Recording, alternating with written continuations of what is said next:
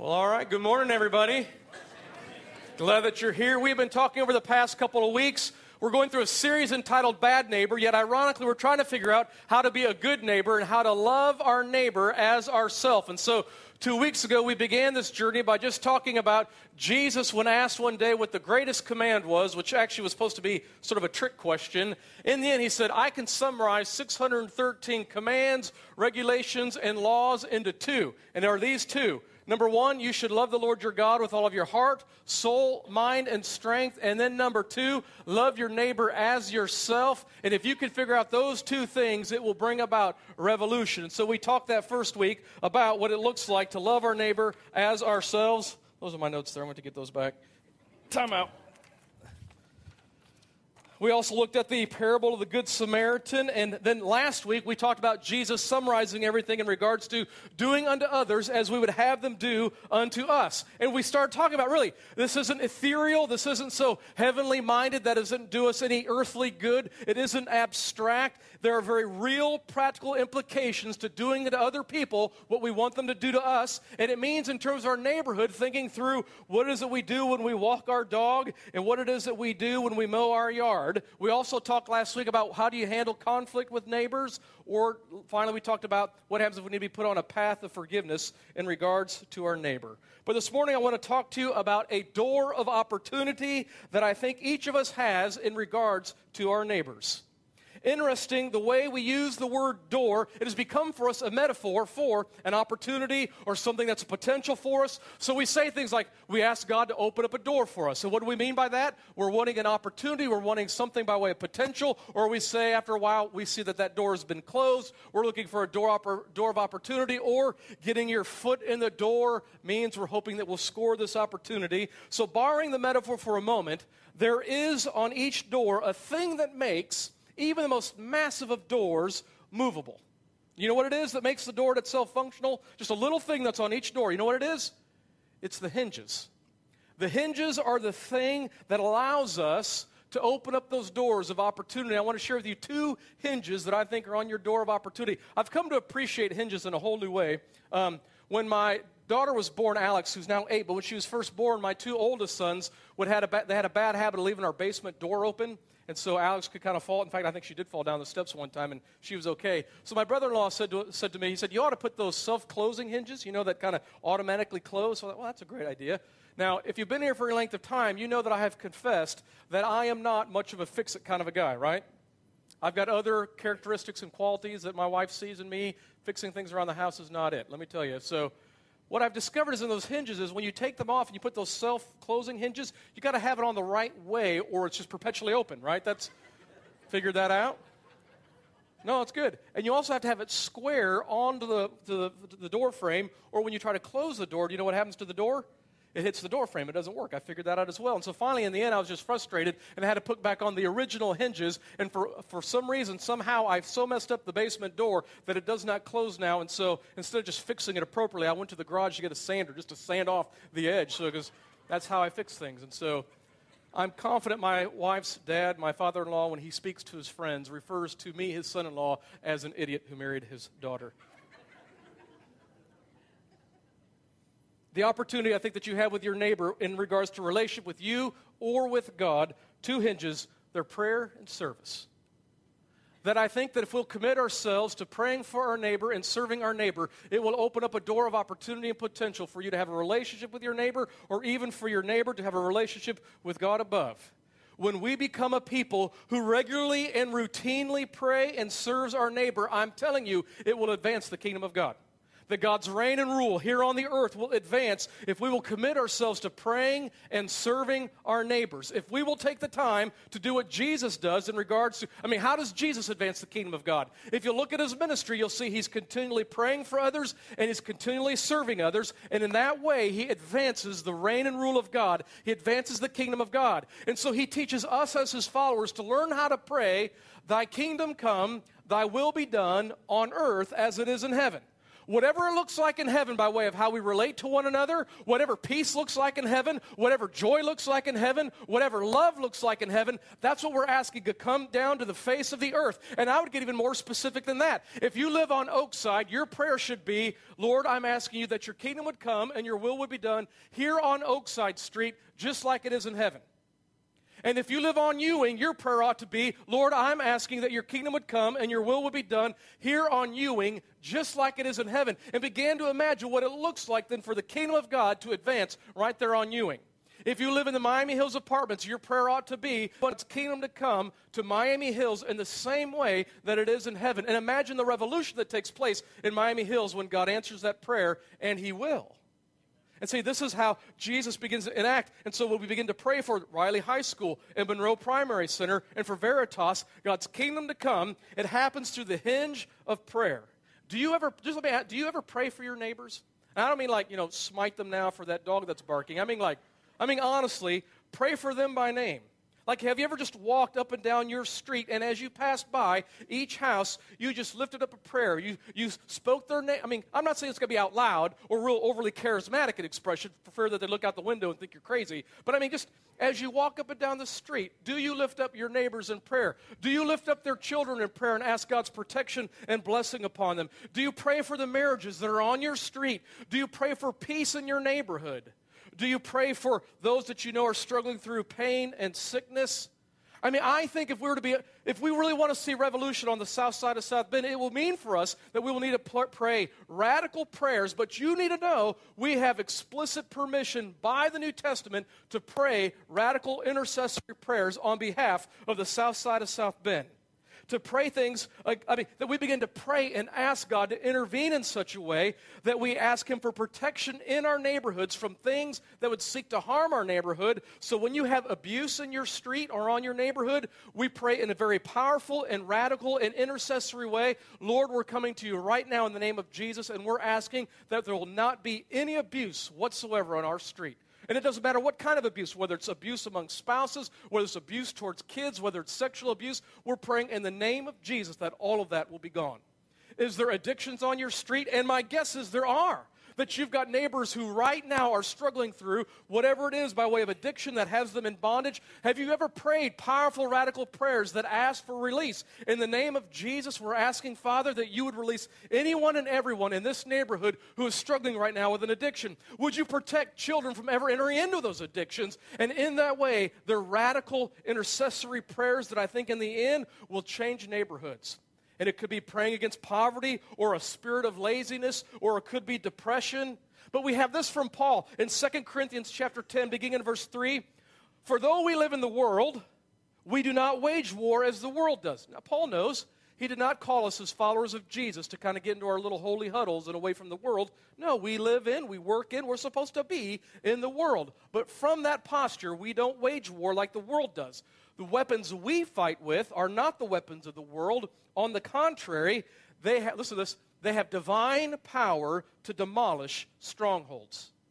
Now see, when you see that word in the New Testament, strongholds, it is a reflection of something there's a fortress, there is a stronghold, there is a place on the earth where Satan has jurisdiction and rights. And what Paul says is, we don't have to be afraid of that, and we don't have to be intimidated by that. Because we have available to us weapons at our disposal. They're not like the world's weapons, but they have the power, divine power, to demolish all of those strongholds, whatever they might be. And so it goes on to say, we demolish arguments and every pretension that sets itself up against the knowledge of God, and we take captive every thought to make it obedient to Christ. See, do you pray in your neighborhood against the strongholds of your neighborhood? It could be crime, or it could be vandalism. And I know some of you, at 9:30, Bill Still's here. He's struggling, it feels like, every weekend with somebody breaking into his truck or doing something in his home. And I'd say, I know you want to kill him, and I totally appreciate that, but you've got weapons available to you to demolish those things, to pray in the name of Jesus against a stronghold of crime that might be there, or addiction that might be there, or poverty, or it could be narcissism and selfishness and materialism in your neighborhood. But we do battle against those things for the sake of our neighborhood. And it's interesting to me, when Paul writes in Ephesians 6 about the armor of God, there's this whole passage where he talks about the spiritual warfare and spiritual battle. And he lists, here are the things that God has given to us to equip us for this battle. And he talks about, a shield of faith and a helmet of salvation and a belt of truth and feet that are fitted with, but in the end, once you have all that armor on, you know what he tells them to do next? It's to pray. See, prayer is our offensive weapon to see that our neighborhoods really are different, that they really are changed. And Paul will say in Colossians chapter 4, verse 2 to 6, he'll say, you should devote yourselves to prayer, being watchful and thankful. And pray for us, too, that God may open a door for our message so that we may proclaim the mystery of Christ, for which I am in chains. Pray that I may proclaim it clearly as I should.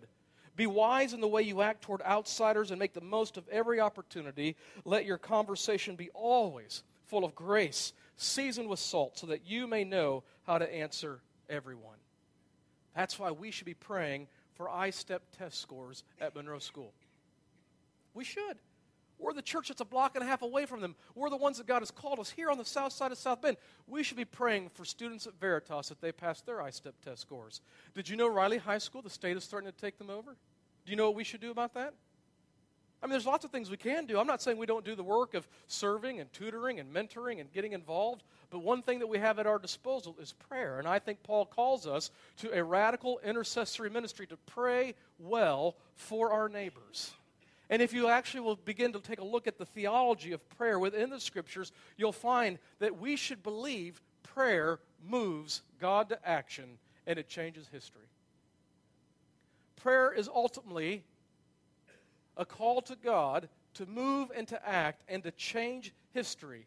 It is never viewed as some therapeutic exercise where it's meant to make you feel better by praying. And I'm not saying you don't feel better by praying, but in the end, Jesus does not call us to radical prayer so that we can have warm fuzzies. He calls us to radical prayer so that in it, we might cooperate with God in heaven to change and affect the things on the earth. And so you've got the language of power and authority all throughout the New Testament. Jesus gives us a bold promise. You want to talk about moving mountains.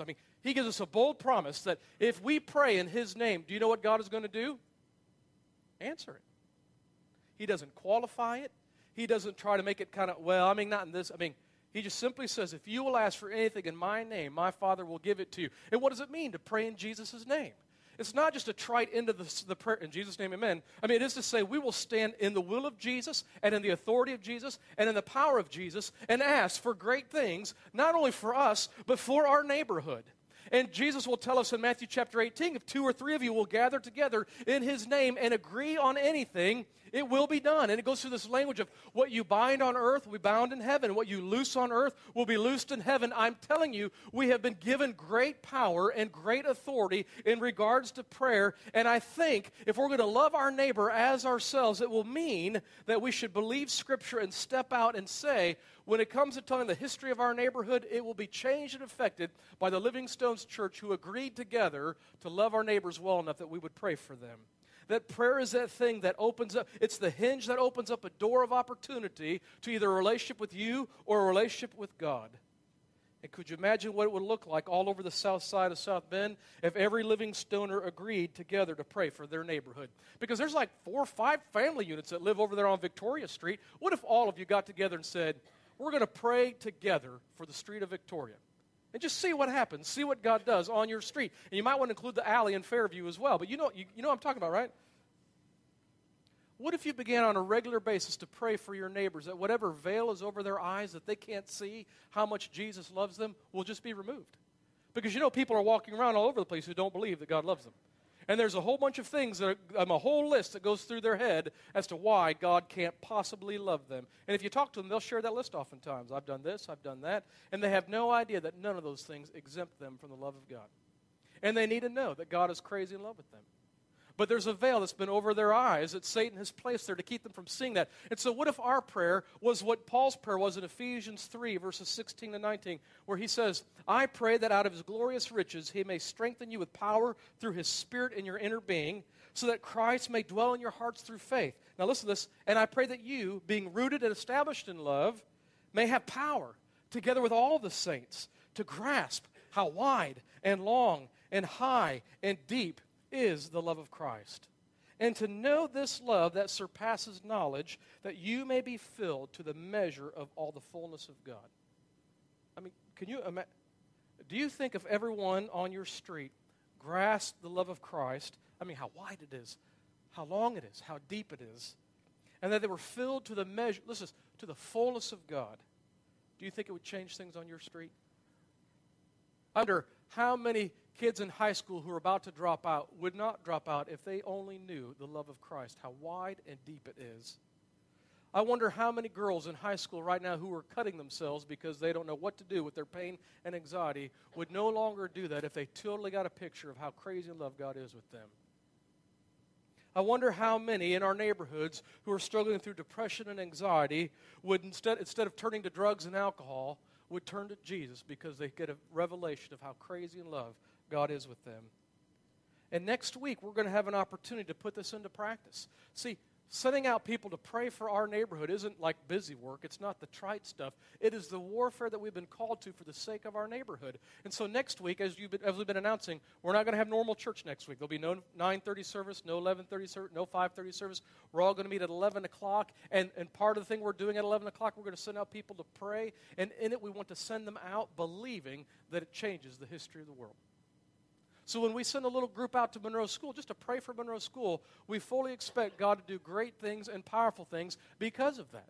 And when we send a group to walk down Woodside, it is to believe that in the course of praying, it is in fact an extension of loving our neighbor. Because I promise you, if you will pray for your neighbor, and if you will love your neighbor in this way, we'll see God do great things. Number 2, the second hinge is that of service. The second hinge of service. There's sort of a small barrier that comes down in the midst of true, honest service between people. Doesn't have to be huge. Doesn't have to be dramatic. But I've noticed that in my life, anytime somebody has done something with no strings attached to serve me, I love them more for it. There's a little barrier that comes down for it. This past winter, I mentioned last week, I've got a shovel. I don't have one of those fancy snow blowers like some people do. So it snowed real bad and got a big, a foot or more of snow that's in the driveway. So I go out on a Saturday. I lift up the garage door to begin the hours it's going to take me to shovel my driveway. And you know who's sitting at the top of my driveway, at the beginning of my driveway? It's Doug Barnes. Doug Barnes lives down the street, and you know what Doug Barnes has? A fancy schmancy snowblower. Praise God for Doug Barnes. And you know what Doug Barnes does? He takes care of my driveway just like that. I mean, it would have taken me at least an hour. He takes care of it in minutes. And you know why he did it? Just to be nice. Didn't need anything, didn't ask for anything. And so I'm telling you, when he walked away, I just felt a greater appreciation for Doug Barnes. It's just that simple. It's just those sort of small little acts of kindness with not a single thing being asked in return, that in the end, we think if we're going to be serious about following after Jesus, we're going to have to do these things because this is who he is. This is his nature. This is his heart.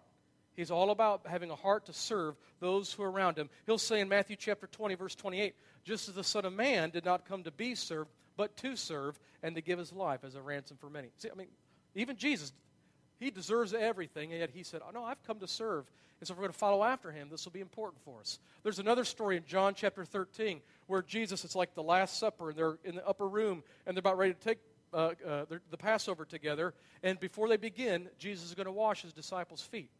Now, the scandal of the story is everybody at least recognizes that Jesus is the master. He is the teacher. They refer to him as Lord. There is no way that Jesus should be taking off his outer cloak and stooping down and washing the feet of stinky fishermen, Galileans. It's just not appropriate. And so because of the offense of that picture, even Peter says, oh, no, Lord, you're not going to do this for me. To which Jesus responds to Peter. I don't know if you remember the story. He says, well, if you don't let me wash you, then you can't have any part. And then, of course, Peter being the personality that he has, oh, well, then wash my head and wash my hands. And Jesus, just settle down, Peter. We're just going to take care of the feet right now. I mean, that's kind of paraphrased, but that's what he says. But in the end, he washes his disciples' feet, including Judas's, by the way. And when he's finished, it says this in verse 12. When he had finished washing their feet, he put on his clothes and returned to his place. Do you understand what I've done for you? He asked them. You call me teacher and Lord, and rightly so, for that is what I am. Now that I, your Lord and teacher, have washed your feet, you also should wash one another's feet. I have set you an example that you should do as I have done for you. I tell you the truth, no servant is greater than his master, nor is a messenger greater than the one who sent him. And now that you know these things, you'll be blessed if you do them. What that means is if we're going to follow seriously after Jesus, we will now need to find and look for real practical ways to serve our neighbors. Making a meal maybe if they're sick. When the leaves fall down, maybe raking a yard for the widow on the street. Maybe shoveling a walk. Maybe giving a neighbor a hand that you see they're moving something. I don't know what it is, but we want to do it in a way that says there's no strings attached to this whatsoever. And I promise, if we will pray and serve our neighborhood, we will change it. If you will pray and serve your neighborhood, you will change it.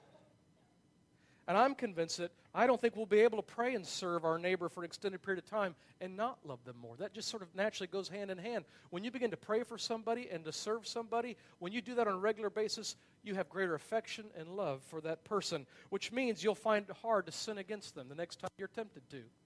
Or the next time your neighbor does something to hack you off, which happens, right? We live in neighborhoods. When you're tempted to be agitated or hacked off because you have focused your life and your ministry to pray for and to serve your neighbor, you will find it is a lot more difficult to get so easily agitated and hacked off at your neighbor. You'll find it will be difficult to remain apathetic to your neighbor's hurts and anxieties. And I know, and if you've been here for a length of time know, this works. Prayer and service works. If you've been here at the Living Stones Church for the past 4 years, then you've seen this in action. Because 4 years ago, we committed as a church together that we were going to focus all of our energies on the south side of South Bend, the 42,500 people who live in the zip codes of 46613 and 46614, and we wanted to be faithful, being in the very center of that at 718, faithful with that. And so we began that. And we have the second, not only do we want to impact the south side, we've got a vision statement, the second sentence, it says this: we're going to do this through the pursuit of intentional relationships established by the Spirit of God through prayer, service, and invitation to follow God. And so we agreed together, this is what we're going to do as a church. We're going to pursue relationships and trust that God will be the one who will bring that about. And this is important because we think Jesus is relational in nature. And we think he's called us to be. We don't think that anybody's our projects. Miami Hills, they are not our project. The kids at Monroe School, they are not our project. He's called us to be intentional in terms of relationships, and so that's what we ask for. That's what we pray for. And so just as a church, we've tried to encourage one another, hey, if you're going to go out bowling for the evening with your spouse, before you go bowling, you should just pray and ask God, God, we're about to go bowling, and if there's an opportunity, if there is a door that you want to open up by way of relationship and friendship with somebody at that bowling alley, then just let it happen. And then you go bowling, and you just keep your eyes open for that possibility, and if it happens, praise God. And if it doesn't happen, bowl a good game and go eat pizza, right? I mean, you know what I'm saying? We make things so complicated in the kingdom of God, and we ask people to do things that are so contrary to their personality or to their nature, and it's really just not that difficult. If God will make it happen because he's got a greater vested interest in the south side of South Bend than we do. Is that right? He loves people around us a lot more than we do, don't we? So we should just trust him that because of that profound love, he's going to take care of it. If we'll cooperate with him in his mission of love, he'll have it covered. And so if you're taking your kid to story time at the Tut Library or to the Center Township Library, before you go, you should just pray and ask God, is there another relationship here, another friendship that you'd like me to enter into, and go to story time? And if it happens, praise God. And if it doesn't happen, go eat Steak and Shake. I mean, you get what I'm saying? It's just not that difficult. Yet we also, as a church, collectively wanted 4 years ago to pray and ask God to do this, to establish real relationships. And so here's what we did 4 years ago. If you were here back then, you remember we put together a prayer room. It was the last room way down in the hallway, and we wanted for 40 days to pray nonstop, 24 hours a day, 7 days a week for 40 whole days. And of course, 4 years ago, we had about 80 to 100 people here. Like that's all we had. And so we knew that might be a challenge. We knew that would be a significant thing, and we even knew you're going to have that 2 in the morning slot, that 3 in the morning slot. It's not like God's going to withhold his blessing because we missed an hour.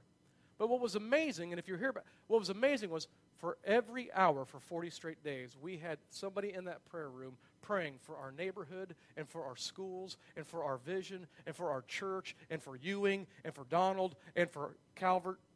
It was incredible. And some of you don't know this, but the reason why you're here is because of those prayers 4 years ago. Now, you might not have known that walking in, but we know that because that's what we ask God for. Would you help us establish relationships? And so we began to pray and ask for those sorts of things.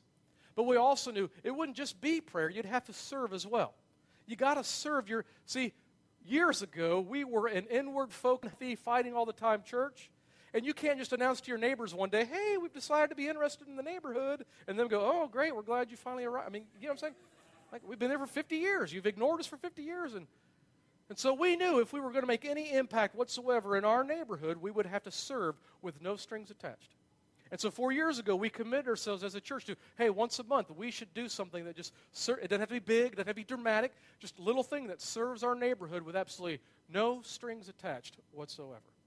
And so we began to do things. We had grocery giveaway at Miami Hills. We've done detergent giveaways. We've pumped gas. We've handed out winter survival kits. During Valentine's Day, we sent people out to, like the businesses, to hand out carnations and candy. And so, man, you get a little kid going into Starbucks with that. Who's going to turn that down? We've done cleanup days for Southeast Little League and Southside. I mean, we've just done a bunch of things, and we knew we didn't do any of them thinking, oh, on that next Sunday, 200 people are going to show up. That was never our goal. Our goal is simply to go the distance to show the community, whether they ever come to the Living Stones Church or not, that we're a church who's committed to our neighborhood, that loves it and wants to serve it well in the manner of Jesus. A year ago this time, do you remember what we were doing as a church? We had the big shoe event. Do you remember that? We had an opportunity through Samaritan's Feet to get like nice tennis shoes, and we invited every kid at Monroe School to come here and to get a brand new pair of tennis shoes. And I'm telling you what, it was phenomenal. Those kids came here, we washed their feet, we put on new socks, new shoes, they had hot dogs. And you want to see a video of it? Can I show you a video? This is what we were doing last year at this time to serve our neighbors.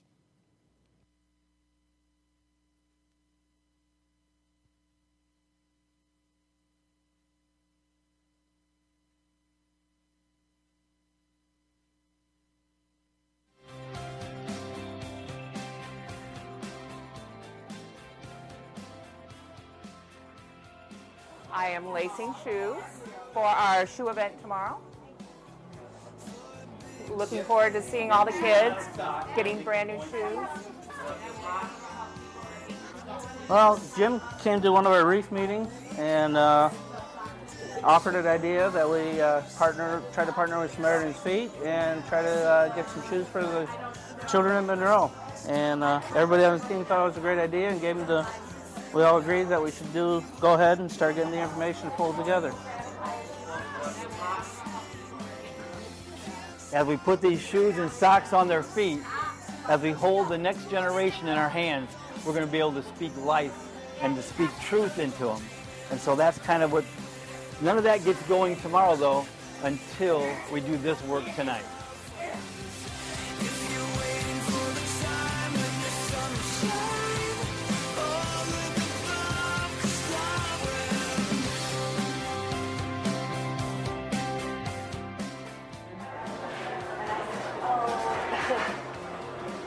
Kids are going to show up, and while they're waiting in line, they might have a face painter visit them.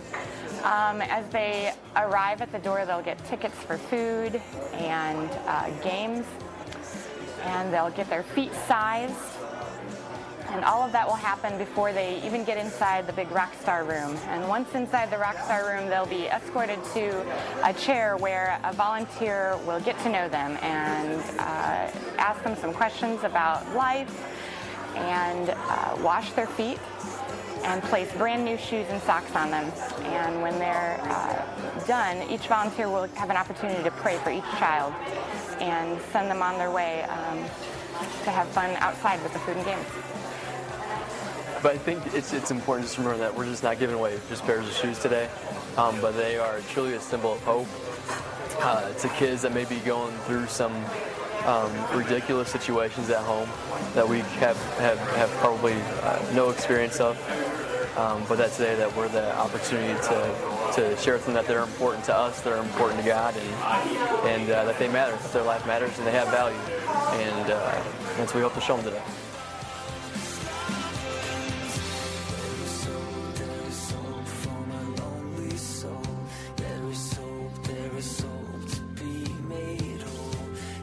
Life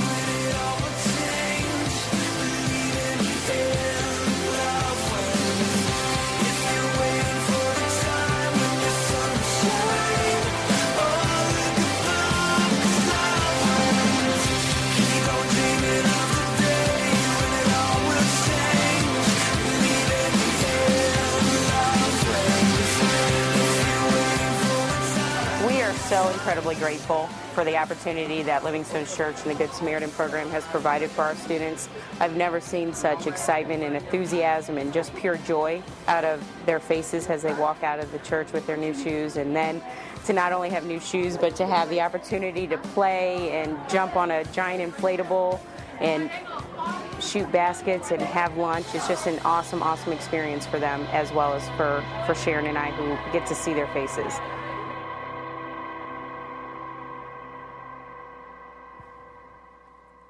So here's the thing, we've seen it work. I mean, in terms of pray and serve, just let God take care of the rest. He took a small ragtag group of 80 to 100 people and added another 500 to them in just 4 short years. And this is important because next Sunday, as I've mentioned, we're not going to have church like we normally do, right? Do not come at 9:30. Do not show up at 11:30. Don't show up at 5:30. We're going to worship God next Sunday at 11 o'clock by gathering on the front yard. We're going to have like a song or two. We'll worship together just real briefly. And then we're going to have instructions. We're just going to go out all over the south side of South Bend to serve and to pray.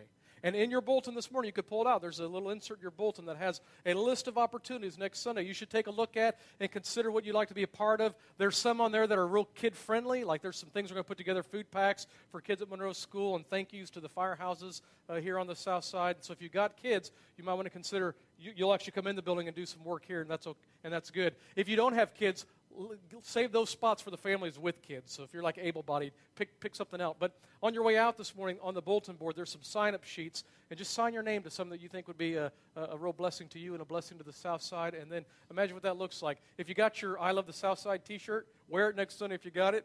We'll just gather in the front yard, all of us, just hundreds of us on the front yard, and go serve. And I'm letting you know up front, you don't want to miss it, because it's one of those Sundays where it's going to be really great and a lot of good and a lot of fun, and we'll be talking about it together for like months. And if you weren't there, you'll go, oh, I missed it, and you'll be sad. So you are not sad. I just want you to know up front, you should be here next Sunday. Prayer and service changes things, and we think God has called us to exist within our neighborhoods to see the things for His glory. And so where there is brokenness, we want to pray for healing. Where there is sin, we want to pray for grace. Where there is depression, we want to pray for joy. And where there is death, we want to pray and ask the resurrected Lord Jesus to bring about once again life. And to do that through us, the people of the Livingstones Church. So let's bring the band back up here. Let's all stand together. Let's just pray and ask God that He would use us in a mighty way to change the neighborhoods around us for His glory. Father, we come to you and we ask that you give us your Spirit in such measure that it opens up our eyes and our heart to our neighbors, that we would see things as you see them, that we would feel things as you feel it, that we would have your eyes, if even just for a moment, to see what it is that you see, and in that you would empower us then to take those steps, to pray well and to serve well. Ultimately, Lord, we look to see you glorified, for you to be lifted up, for you to be known. We long to see our neighborhoods changed. We long to see your kingdom come and your will be done here in this church and on Don Moyer and Woodside and Oakside and Ekman and Irvington and Fairview and Victoria and Altgeld and Ewing and Donald, all from Miami Hills, Southmore. Lord, all around us, Lord, we want to see your kingdom come. Would you do that? This is our prayer this morning in Jesus' name.